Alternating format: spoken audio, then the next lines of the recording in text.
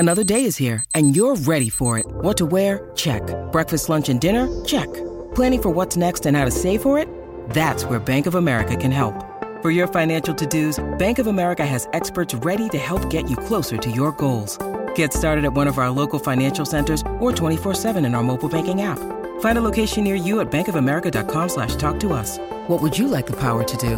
Mobile banking requires downloading the app and is only available for select devices. Message and data rates may apply. Bank of America N.A., member FDIC.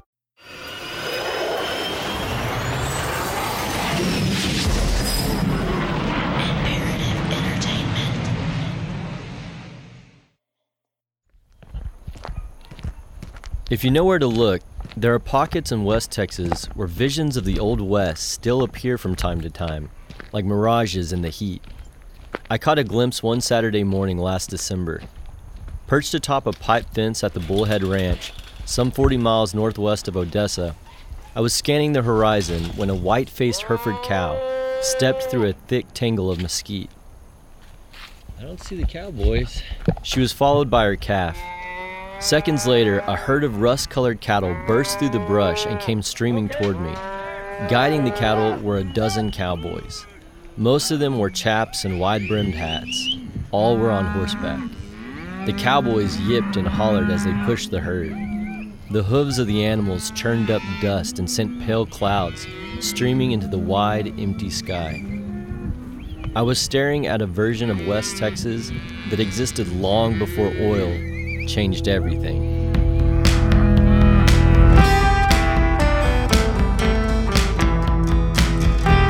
I'm Christian Wallace, and this is Boomtown, a podcast about the historical boom playing out right now in the Permian Basin. A half-century before the first oil rigs punched holes across West Texas, scenes like the one you just heard were common. Ranching was the area's primary industry. In this episode, we'll meet cowboys and cowgirls who still work their ranches on horseback. Rural West Texans fighting to maintain their land and way of life, while their ability to make a living off the land gets harder and harder. For them, this boom can be a blessing and a curse. This is episode 8, Wild West Texas. I'm telling you, this'll crack, 'cause I cooked it long enough. This is my granny, Johnny Rawlwitz. I'm helping her make brittle for a family Christmas party. I'm holding on to a pot of molten corn syrup while she scrapes it off into a sheet pan. If you make it real smooth, down here, I'll show you the difference in what it'll be. I'll smooth this out. Okay, I'm gonna have to let go. Okay. Whoa, Chris. Whew. That pan gets hot. I'm telling you, that stuff is like scald the balls off brass billy goat. Scald the balls off a brass billy goat. Well, yeah, that's what it would do. My granny is full of such sayings. A winter day might be cold as frog's butt in Alaska is what I always say. And summertime in Texas is hotter than a Gene Autry pistol. Fired 7 rounds. She is, as she says, a pure D country girl. That's got to cool, and that's all we got to do. Her house is kind of a shrine to the country life. On the shelves are trophies won from showing horses and bronze sculptures of cowboys on horseback, sculpted by Betty Sue Rose, Granny's sister. Betty Sue also painted many of the scenes on the wall: ranch hands working cattle, horses grazing in idyllic pastures. Over the fireplace hangs a portrait of my great-grandfather astride a buckskin horse, tipping his hat. The cookie jar, which Granny has had since I was a kid, is shaped like a horse and neighs when you open it for a treat. When was the first time you remember getting on a horse? Well, my mother has a picture of me when I was like 3 months old, and I'm on the horse with Dad. He's got me sitting up between the ears of his calf roping horse, and I just was with horses from then on. Granny's house is 8 miles outside of my hometown of Andrews. We call the 20-acre spread the Bean Farm. When she and my grandpa Wallace moved there in the early 70s, money was tight. So for a little while, Granny served a big pot of beans for nearly every dinner. At the time, their little 3-bedroom house was the first home on a dusty Caliche road with no name. Oh, my land, yes. We moved here in 1973. We were the only ones out here. This house and the one on the corner down there is the only houses that were here. My dad was in 4th grade at the time. He remembers helping my grandpa weld together oilfield pipe that forms the horse stalls and roping arena that still stand today. Not long after they settled at the bean farm, Granny came home one day to find that the county had placed a sign at the turnoff to their house. It was green with white letters, and it said Wallace Road. Granny was awfully proud of that. Besides a short stint living in Midland when she was in elementary school, Granny has always lived in the country, mostly on ranches in West Texas. Oh, yes. My dad left school at 14 and rode horseback from Midland, Texas to Silver City, New Mexico. At that time, Mom was living on a ranch out there with her mom and dad and brothers, sisters, and he met her then. This was the 1930s. There were cars on the road, but as Granny said, my great-grandfather, Chuck Houston, made the 400-mile trip on horseback. But I asked Daddy when he rode out there to Silver City, I said, Dad, how did you eat? He said, well, there's ranches all the way from here to Silver City, New Mexico. So he would stop in, and for his time there, because I'm sure he didn't have a red cent to his name, they'd have a bronc or two that needed to be started. And so he would start their colts and ride them, and he'd eat and sleep there for his board and ride this horse. My great-granny, Billy McDermott, was still in high school when the two met. Chuck worked on nearby ranches, waiting for her to graduate so they could marry. And I remember him telling me that when they got married, and they had one horse, and they had a pickup that had wooden sideboards on the side, and they put that horse up in the back of the pickup and drove to Midland, Texas. And when they came to Midland, they had one dime between them. While working ranches around Midland, they had Granny and later Betty Sue. Granny took to the ranch life from day one. When she was 3 years old, she had a gelding named Dash. But Daddy would saddle him up, put him in this pen, and I would climb up on the fence, get off on him, and ride him until I got tired. And I was only 3 then, but I can remember that as plain as if it was yesterday. Growing up, Granny's heroes were singing cowboys, Gene Autry, Roy Rogers, and Hopalong Cassidy. She and Betty Sue would often grab their cap guns, saddle their horses, and head out into the pasture for make-believe campouts. They'd swap out playing the sheriff or the outlaw. Even in the 1950s, some of the houses Granny lived in didn't have electricity. At night, they would burn coal oil lamps, and being far from town meant you were even less protected from the elements. That was during the era when those big sandstorms would roll in, and you could see them coming. They would be red, and they'd just be boiling like this. And we would batten everything down real good. And that old house that we lived in there would be dirt inside the house of that windowsill that deep. And we'd cover our beds with a sheet so that when we went to bed, we'd take that sheet off and all the dirt would be on it. They were horrible. In fact, many times we put a wet handkerchief across our nose so we could breathe. Granny first started working cattle alongside her father when she was a young girl. She developed a knack for treating animals, whether she was working on heifers with screwworms or bottle feeding a newborn colt. And then we'd get our horses' trailer, rope and load them in the trailer and bring them to the wormy traps, what we called it. We put the sick cows so we could watch them and make sure that they healed up. Mm-hmm. It was a pretty trying little chore. Did you like doing that, though? Oh, my word, yes. I thought I was in heaven. Living out in the sticks also meant that Granny rode the bus to school. In 6th grade, she got transferred to what was known as the rich kids' school. For the first time, she was in class with the children of bankers and local oilmen. It was a tough transition. She would cry because she didn't fit in with the city kids. Eventually, though, her outlook changed.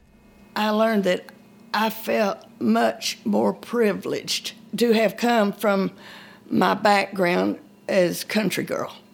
And I didn't care if they called me a country girl. I was tickled to death over that. After graduating high school, she met my grandpa, Bob Wallace. Like her mom, Granny became the wife of a ranch hand. One of her responsibilities was cooking for a crew of cowboys. And that was mostly our menu was chicken fried steak, potatoes, and gravy. Mm-hmm. And then there'd be vegetables thrown in, some green beans or corn. And later on, we did try out some Jell-O salads on cowboys. They will not eat green Jell-O. So it's got to be red. Really? Regardless of the flavor. It's just a cowboy thing, huh? I guess it's a cowboy thing.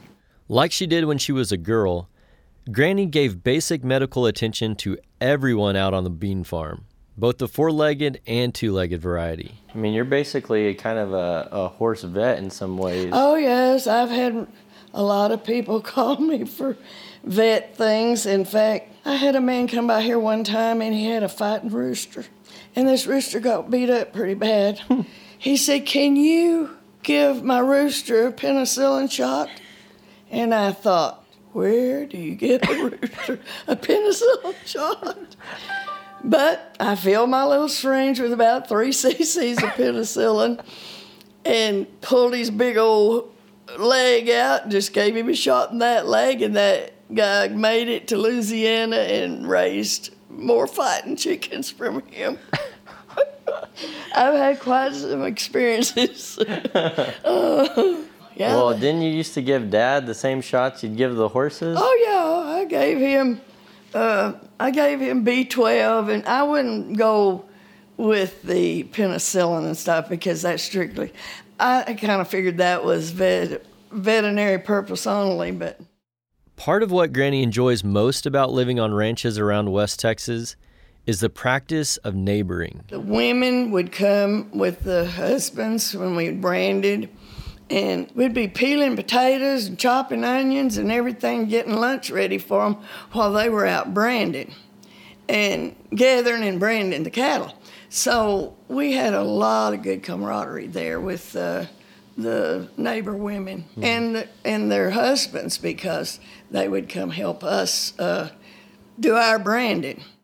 When she wasn't cooking, Granny was out riding horses, tending cattle, and helping with other chores required to keep a ranch going. It was hard work, but sweat never bothered her. What shook her toughness to the core was going through a divorce. A few years after they'd settled in at the bean farm, my granny and grandpa split up.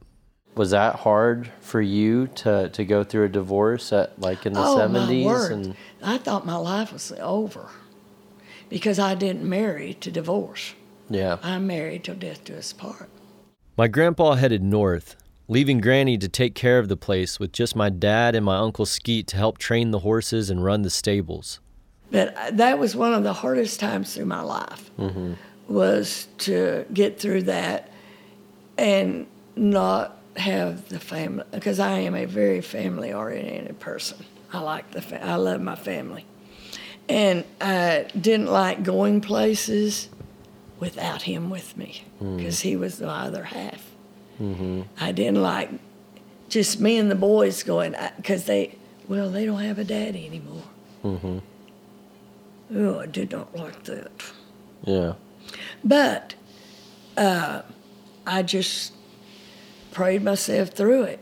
But I think my best solitude was when I was just distraught to the point I didn't know what to do next. I just opened up my Bible and read all four pages, the columns. Yeah, columns. Yeah. And I don't care where in that Bible you were, I would get peace. Would you ride horses at all to do that? Oh, I was still riding. Oh, yeah. See, when he left, we had 4 or 5 horses here that were still in training. I was taking an 8-hour job and come home at 5 o'clock and ride at least 2 horses every day and switch them off. The next day I'd ride the other 2. And that's when I would vent. I would ride those horses out there in the pasture. I would holler and cuss and scream and get it all out of my system. Go back to the house and have to be civil to my kids. Being a single mother and operating the bean farm wasn't easy with 2 wild adolescent boys. One time, my dad wrecked his motorcycle on the Caliche Road leading to their house. When he hit the fence, the barbed wire sliced him centimeters from his jugular. he still has the scar. And Skeet, you probably remember him from episode 1. We always carried super glue, alcohol, a bottle of vinegar in the truck when we went casing. Because we was always getting in a fight in the bar that somebody'd always get cut open, so we just super glue. Come here, you'll be all right. Yeah, tell me about some of the things I need a sympathy card for that. I looked out one day, and Skeet and Wade Purvis had the hood of an old pickup hooked behind the horse, and one was riding the hood of the deal, and one was riding the horse, and they were making circles in the arena. I thought, if something happened, they got in front of that hood, it cut their head plumb off. They didn't pay attention to safety. I don't think so. Despite multiple trips to the hospital, the three of them managed to get by. Granny later met Carl Rallwitz. They were married before I was born, and he's always been a grandfather to me. Papa Carl worked at a gas compressor station for Texaco, but he also grew alfalfa on the side. Once, I asked him why he bothered with the alfalfa. He thought for a minute and said, "I like to watch it grow." As a kid, the bean farm was one of my favorite places in the world. I spent a lot of time out there. My two brothers and I built forts out of the square bales of hay. We shot each other with BB guns, rode horses and occasionally a goat, and raced around on a go-kart. Growing up, we never once slept in a bed out there. We made pallets on the floor, right there on the shag carpet full of arena dust and sticker burrs. I still love going to see Granny and Papa at the bean farm, though much has changed. The Caliche Road has long since been paved.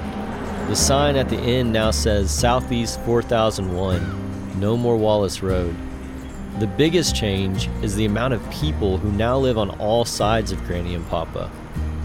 Granny says many new homes and RV parks have been built since the boom.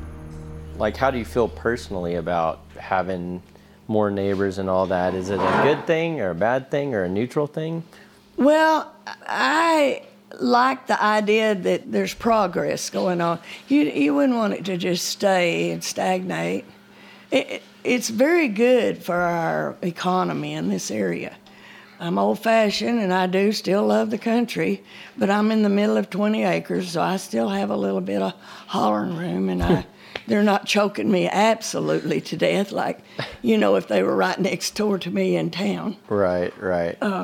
I just would be like a caged lion there, I think. Granny is also grateful for the boom because it helps her business. To make a little money and to keep busy, she boards horses at the bean farm. Lately, the stalls have been full. When the bus goes, everybody gets rid of their horses because they can't afford to feed them and care for them.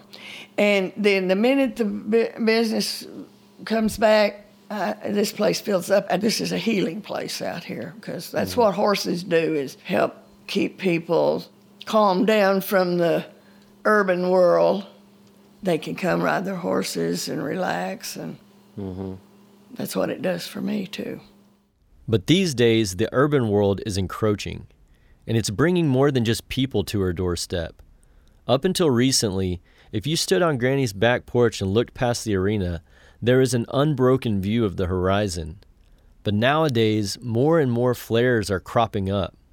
If you're not familiar with the term, flares are sort of like giant torches that burn off excess natural gas when it's not profitable or there's not enough pipeline capacity to send it down to market. They burn off highly potent greenhouse gases, as well as pollutants that can cause respiratory problems. Is that flare still out back, or has that gone away? There is. Well, they did get it cut off for a while, but it's on and off. And you can stand on the front or back porch and count probably anywhere from 3 to 10 flares going in the air. Wow. That's quite a few. I mean, way more from back when I was a kid. And I'm sure that is not helping our air quality, but you have to make some sacrifices somewhere.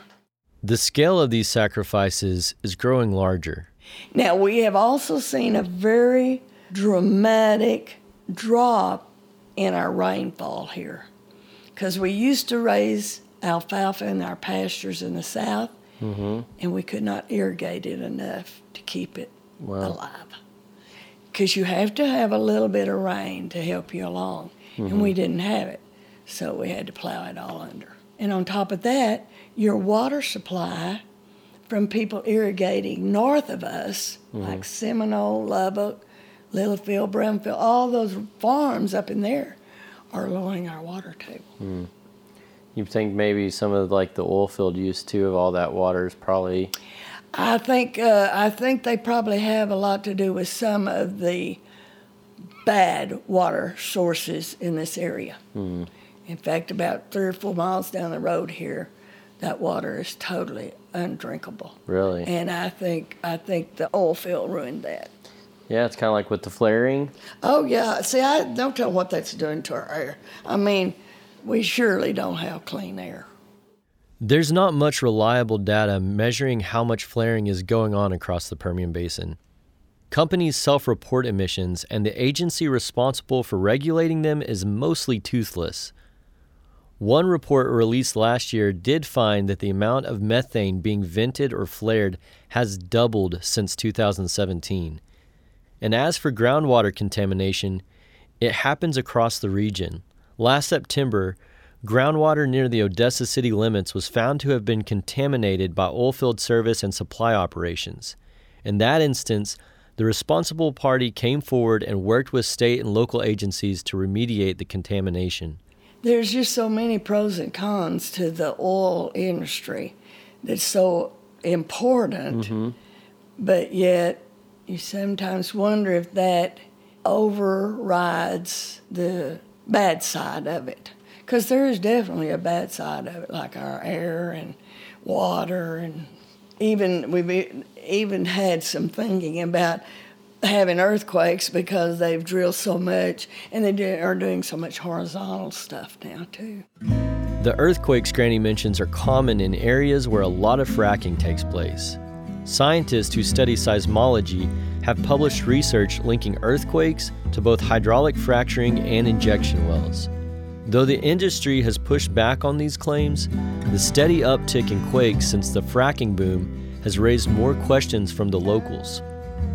The uneasy tension between ranchers and the oil industry is nothing new. In so many ways, drilling destroys the land they hold dear, and with fracking, that's more true than ever. But it also makes their way of life possible.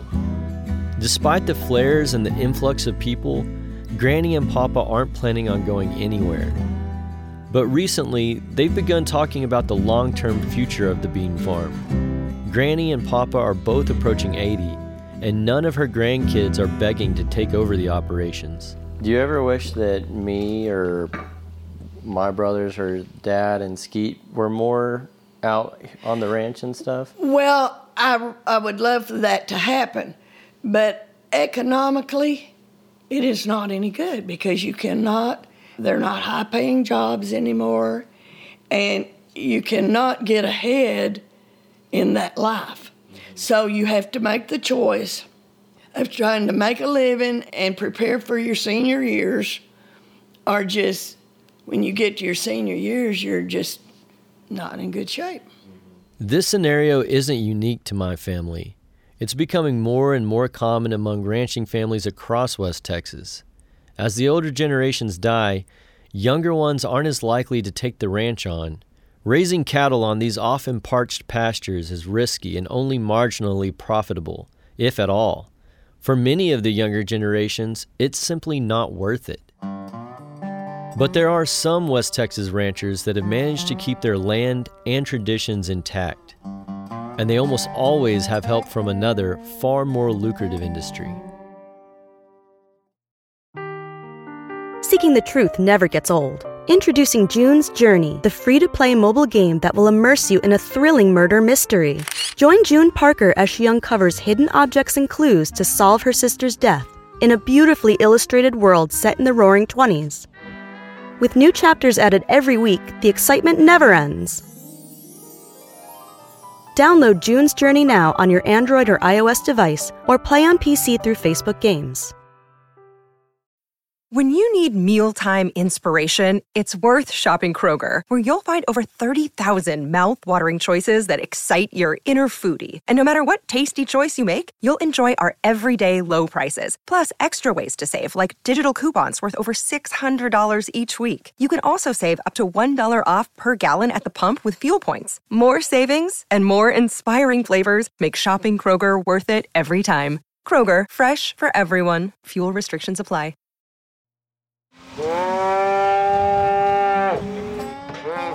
This is the fall roundup at the Bullhead Ranch, a time when all the cattle are gathered. The calves that were born in the spring are branded, and the bulls are castrated and dehorned. It's tough, noisy work. What you got? But the cowboys know exactly what they're doing. 2 riders on horseback rope a calf from the herd and drag it over to the team. 2 cowboys hold the animal still.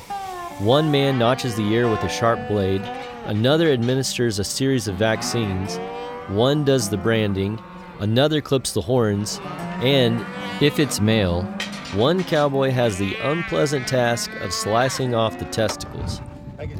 The bloodied testes are dropped in a bag.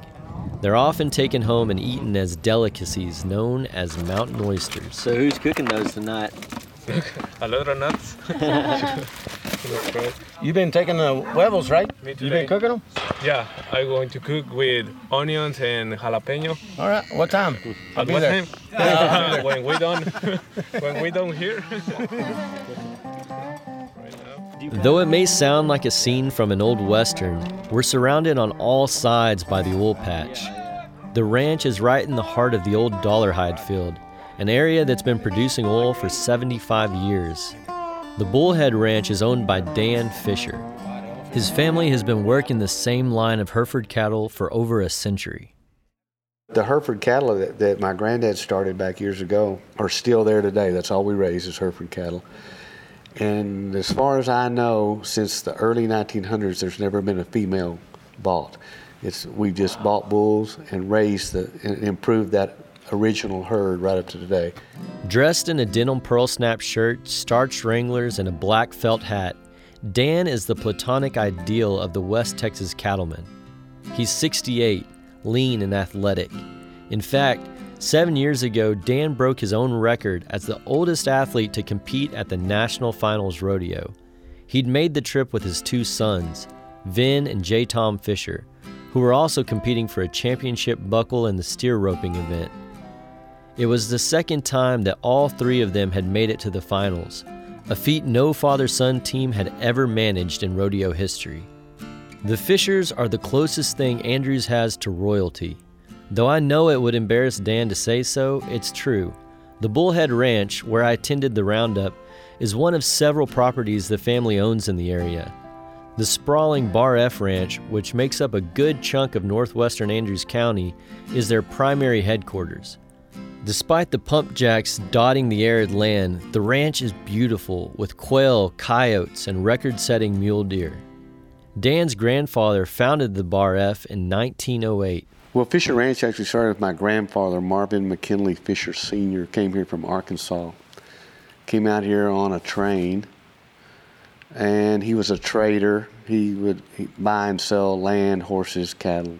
He bought land here in Andrews County.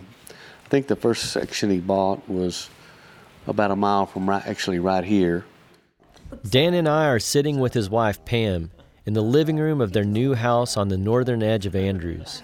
The Fishers spent 2.5 years building their dream home, a beautiful ranch-style mansion that Pam designed all the way down to the tile. There's an art studio upstairs and a full-on movie theater in the basement, with a ceiling of twinkling lights that look like the Milky Way. Pam had master woodworkers hand-carve pieces of furniture in Mexico. She also planned the subdivision, where the house sits on a road she named Prairie Lane. The Fishers can trace their success back to Marvin Sr., Dan's grandfather. In the 1920s, he was one of the first to drill for oil in Andrews County. And so your grandfather, when he got out here, he looks around, there's a few ranching communities and no oil wells yet. They don't even know that they're going to find that. Was he taking a gamble, I guess? Sure, he was taking a big gamble, yeah, especially buying minerals and things that he did. that we still have in the family today, which have been very profitable. Was that kind of a game changer? What's that, the oil? Mm-hmm. Oh, yes, definitely. Yeah, it wasn't that much of a game changer then, but it has been over the years, you know. Mm-hmm. Because it's right now with cattle markets and the way land is, it's hard to keep land together to raise cattle on because the land's worth more than what you can make selling raising your cattle. you know. Mm-hmm. So you don't see that too much in big ranches anymore. Sure, you know? sure. And but yeah, the oil business has been one of the main things that helped us keep the land together. The Fishers have been lucky. Few families have been able to keep their ranches intact. Most ranchers are what Dan calls dirt rich and cash poor. When a ranch owner dies, the next generation doesn't always have the money on hand to pay the inheritance tax and other expenses. So they partition it all, sell that land to somebody else, and it just over the years, you know how things get away.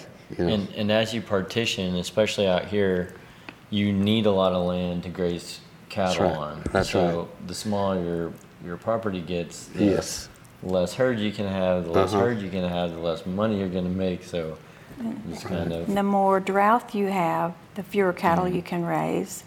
And even when it rains, after a 4 or 5 year drought, the cattle that you've been able to keep, they don't have as many babies because it affects them physically.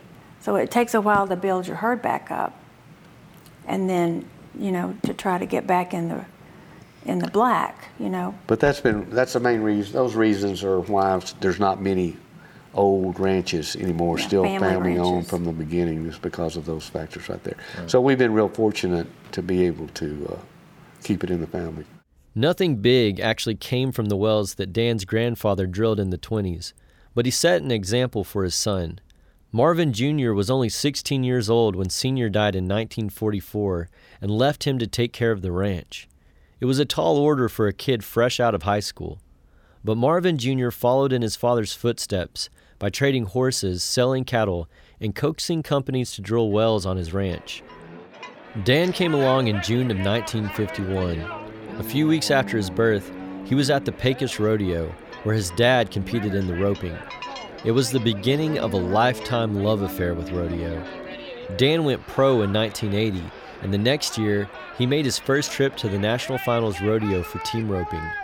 He eventually made it to a total of 18 national finals, a feat which earned him entry into the Texas Rodeo Hall of Fame. That's why the announcers call Dan the living legend. And here's the living legend. No. Yes, they can. You don't hear them. I do when I'm in the grandstand. Well, that's what that's all they're saying. This guy's old. That's what they mean without just saying it. Dan's 40-year career has come with its share of injuries. He's undergone 11 surgeries. His latest was performed shortly before our visit in Andrews. When we talked, his arm was still in a sling. I had a shoulder surgery 2 weeks ago and a knee surgery same day. I tore this shoulder up at a rodeo in October. I had 2 broken bones in there and 3 torn tendons. And I fought it all year long. But there at the end of the year, I started doing better. I won $13,000 at Cheyenne, like I was telling you a while ago, won the short go there.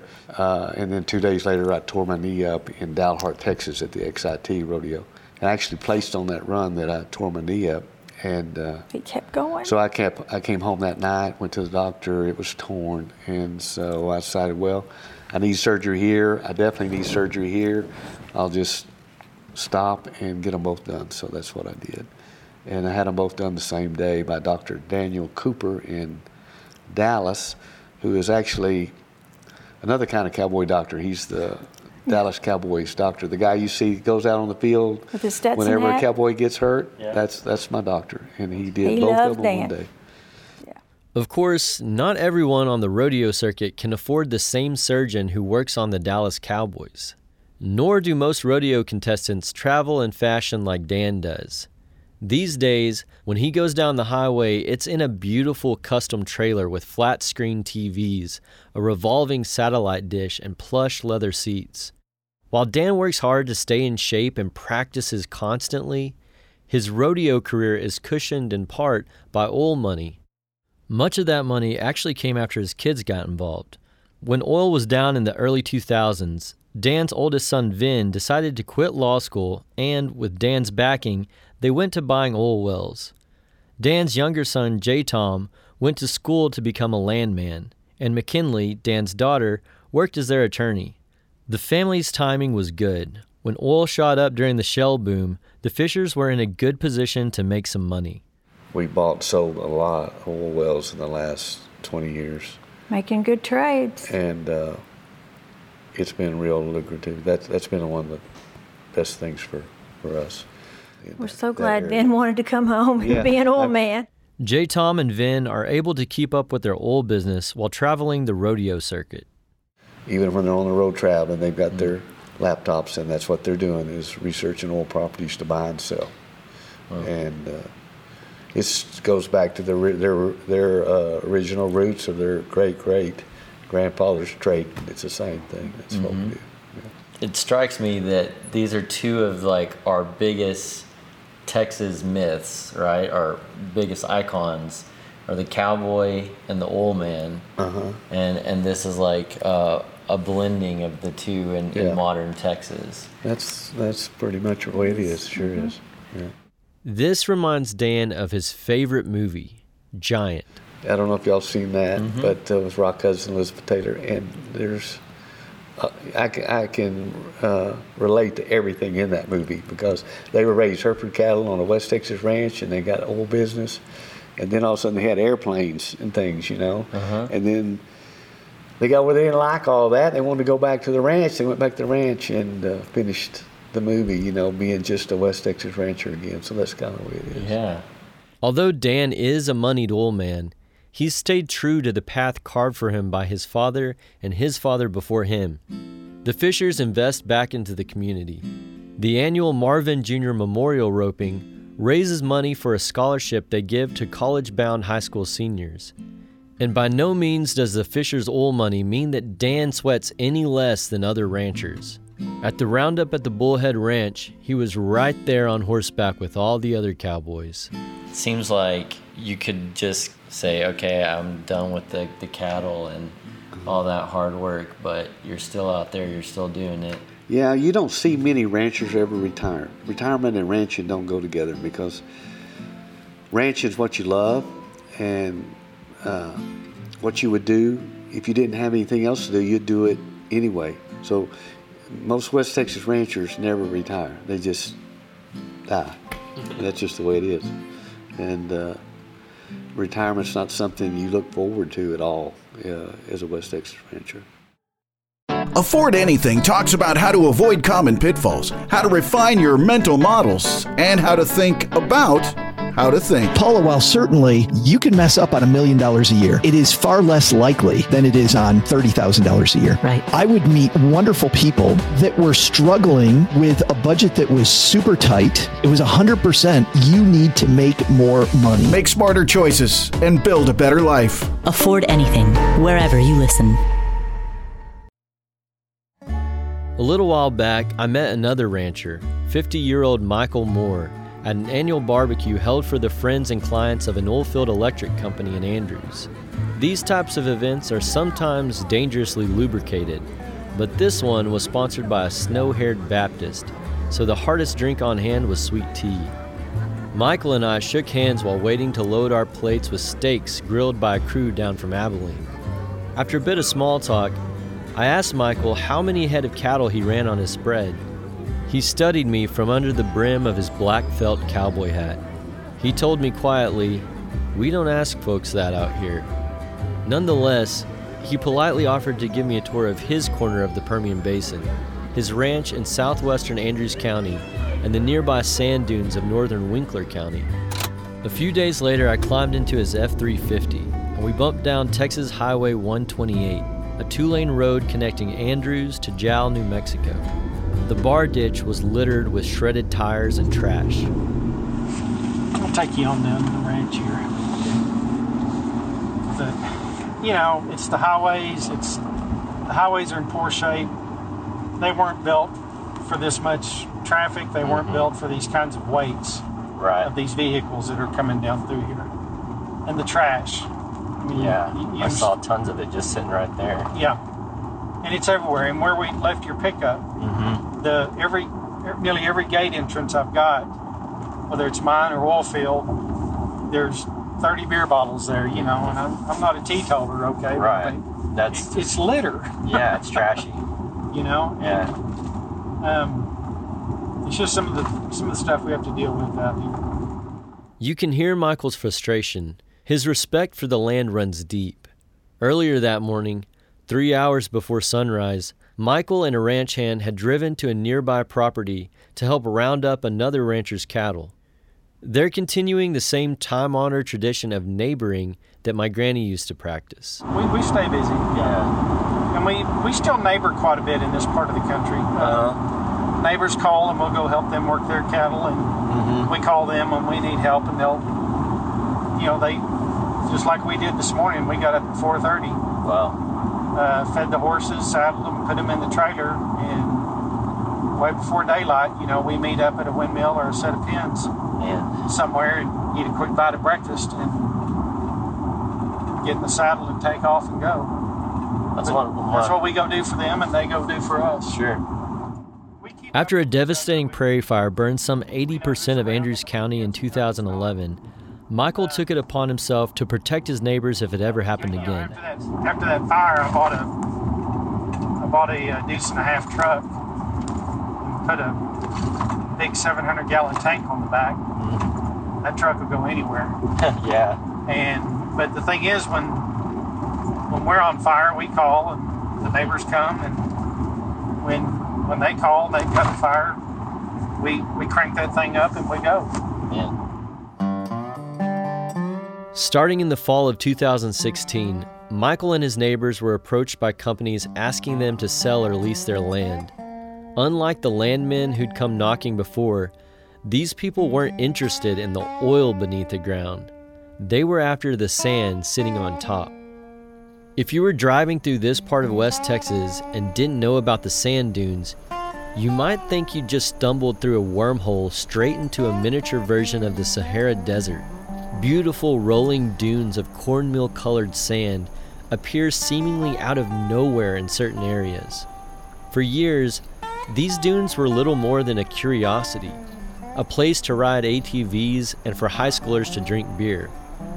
But when fracking came along, they suddenly had commercial value. Fracking requires a lot of fine-grade silica sand to keep the fractures propped open so the hydrocarbons can flow into the well. Up until recently, most of the sand used by drilling companies had been dug from central Texas or up in Wisconsin or Minnesota and shipped in by rail.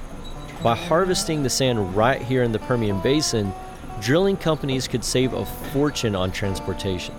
But those companies first had to talk the landowners into letting them do it. Michael and his family were hesitant. So yeah, this would have been fairly just peaceful, nothing going on as far as people. No, it was pretty quiet over here. Now, I'm not trying to sound hypocritical, okay? Okay. Because we did sell, I'm making disclosure, we did sell some land to a sand company. Okay. It's that one right there. Okay. That I can't talk about. Sure. So I'm not trying to sound hypocritical when I talk about the people, the damage to the roads, and the trash. Right. Okay. It's just what it is. Yeah. But I think in the back of our minds, we all kind of knew what was coming with them. You know, I understand it right now that there's going to be,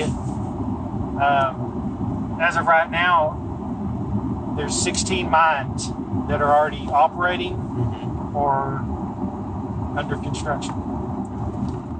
The family's decision boiled down to pragmatism.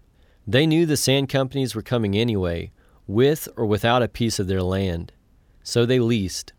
Since we spoke, at least 4 more mining facilities have been constructed among the rolling dunes that stretch from Crane to Kermit, small towns some 30 and 45 miles west of Odessa. The Wall Street Journal has dubbed the craze the New Texas Gold Rush. As we drove, Michael pointed to a huge sand mining facility. It looked like a series of massive grain silos planted in the middle of the Sahara. Yeah, I'm gonna pull in here. They don't know me down here. One of my neighbors had this ranch leased for probably 30, 40 years. When this ranch sold to this sand company, we came over here and helped them move the cattle off. Yeah. Last summer. This road used to just be a 2-track, barely wide enough for a pickup coming down through here.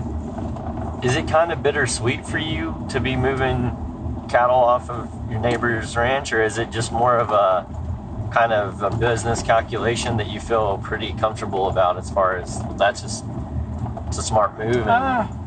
Well, they didn't sell the land, he just leased it. Okay. And he's a big operator in this area. So he's got land elsewhere he can. Yeah, this was not the only herd of cattle he owned. Gotcha. But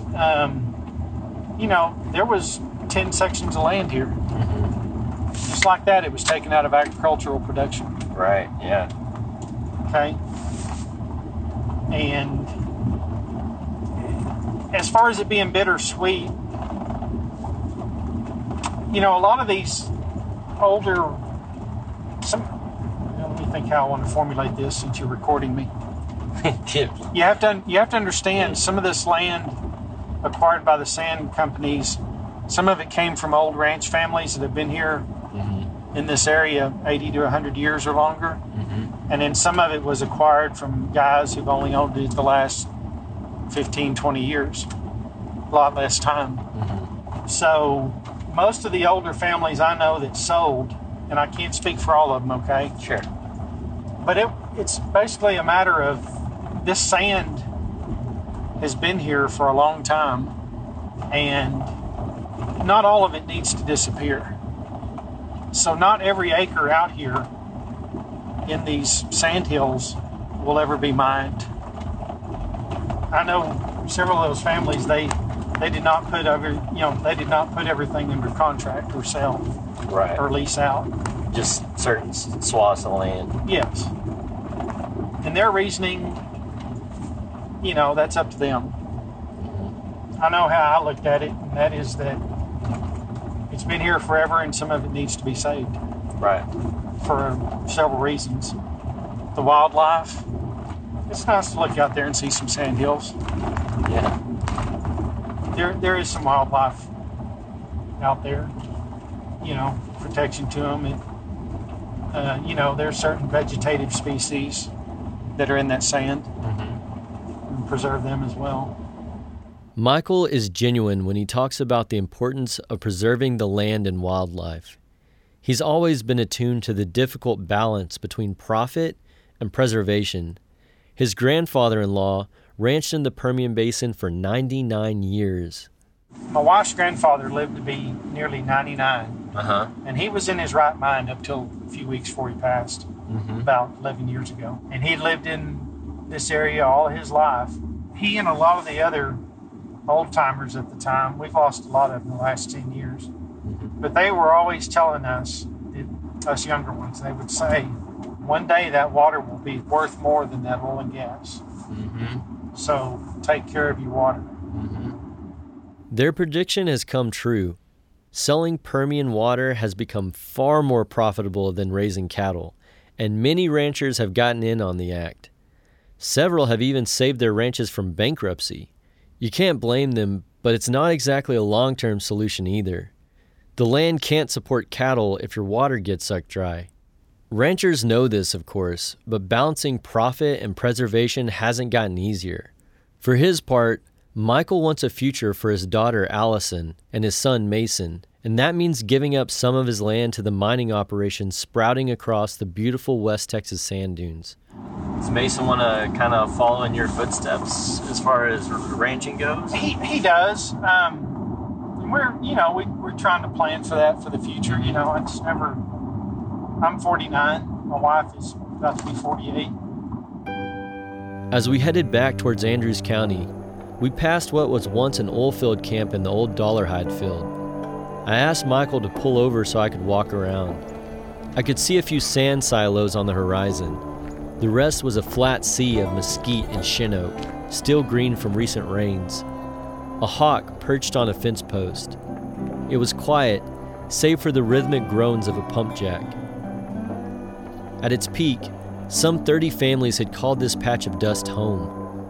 Now, the only signs that anyone had ever dwelled there were a clump of dead elm trees and a few broken concrete slabs rising from the pale dirt.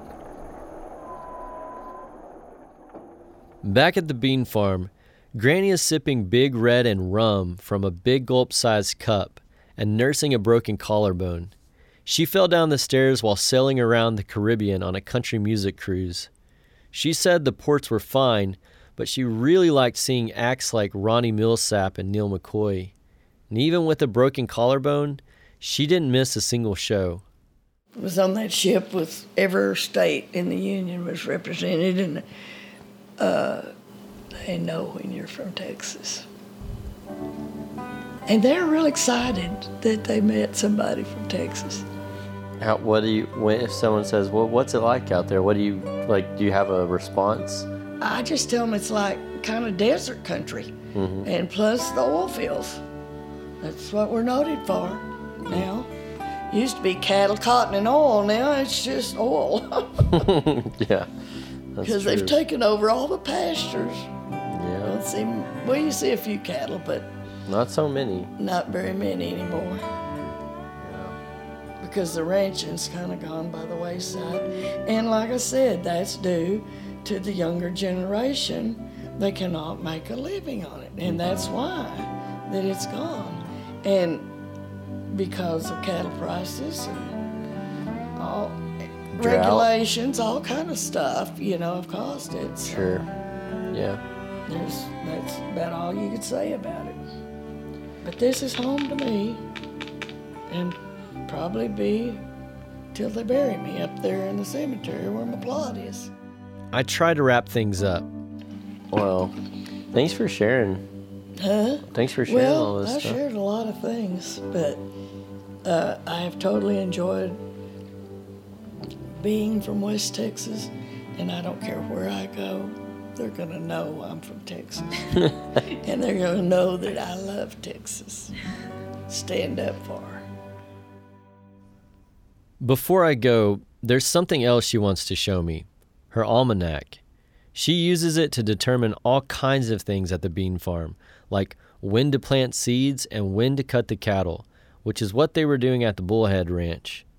Now, if only she could find it. Where is my almanacs? Do you remember? Let me look by the bed. Sometimes I go. Are we getting ready to castrate somebody? The new one? Yeah. Huh? The new one? I don't care if it's a new or old one. I just want my almanac. I don't know. You had. I know. You just got a new one. I know. But I can't find either one of them. They're together. Wherever they are, they're together. Well, I don't know where you put them. You don't never tell me. I didn't look under there. That's ridiculous. I can't believe the almanac's not right. Is it on top of the Bible? It's probably right on top of the Bible, if I was guessing. I don't think she's got one of them anymore. I surely do. Oh. The Bible or the almanac?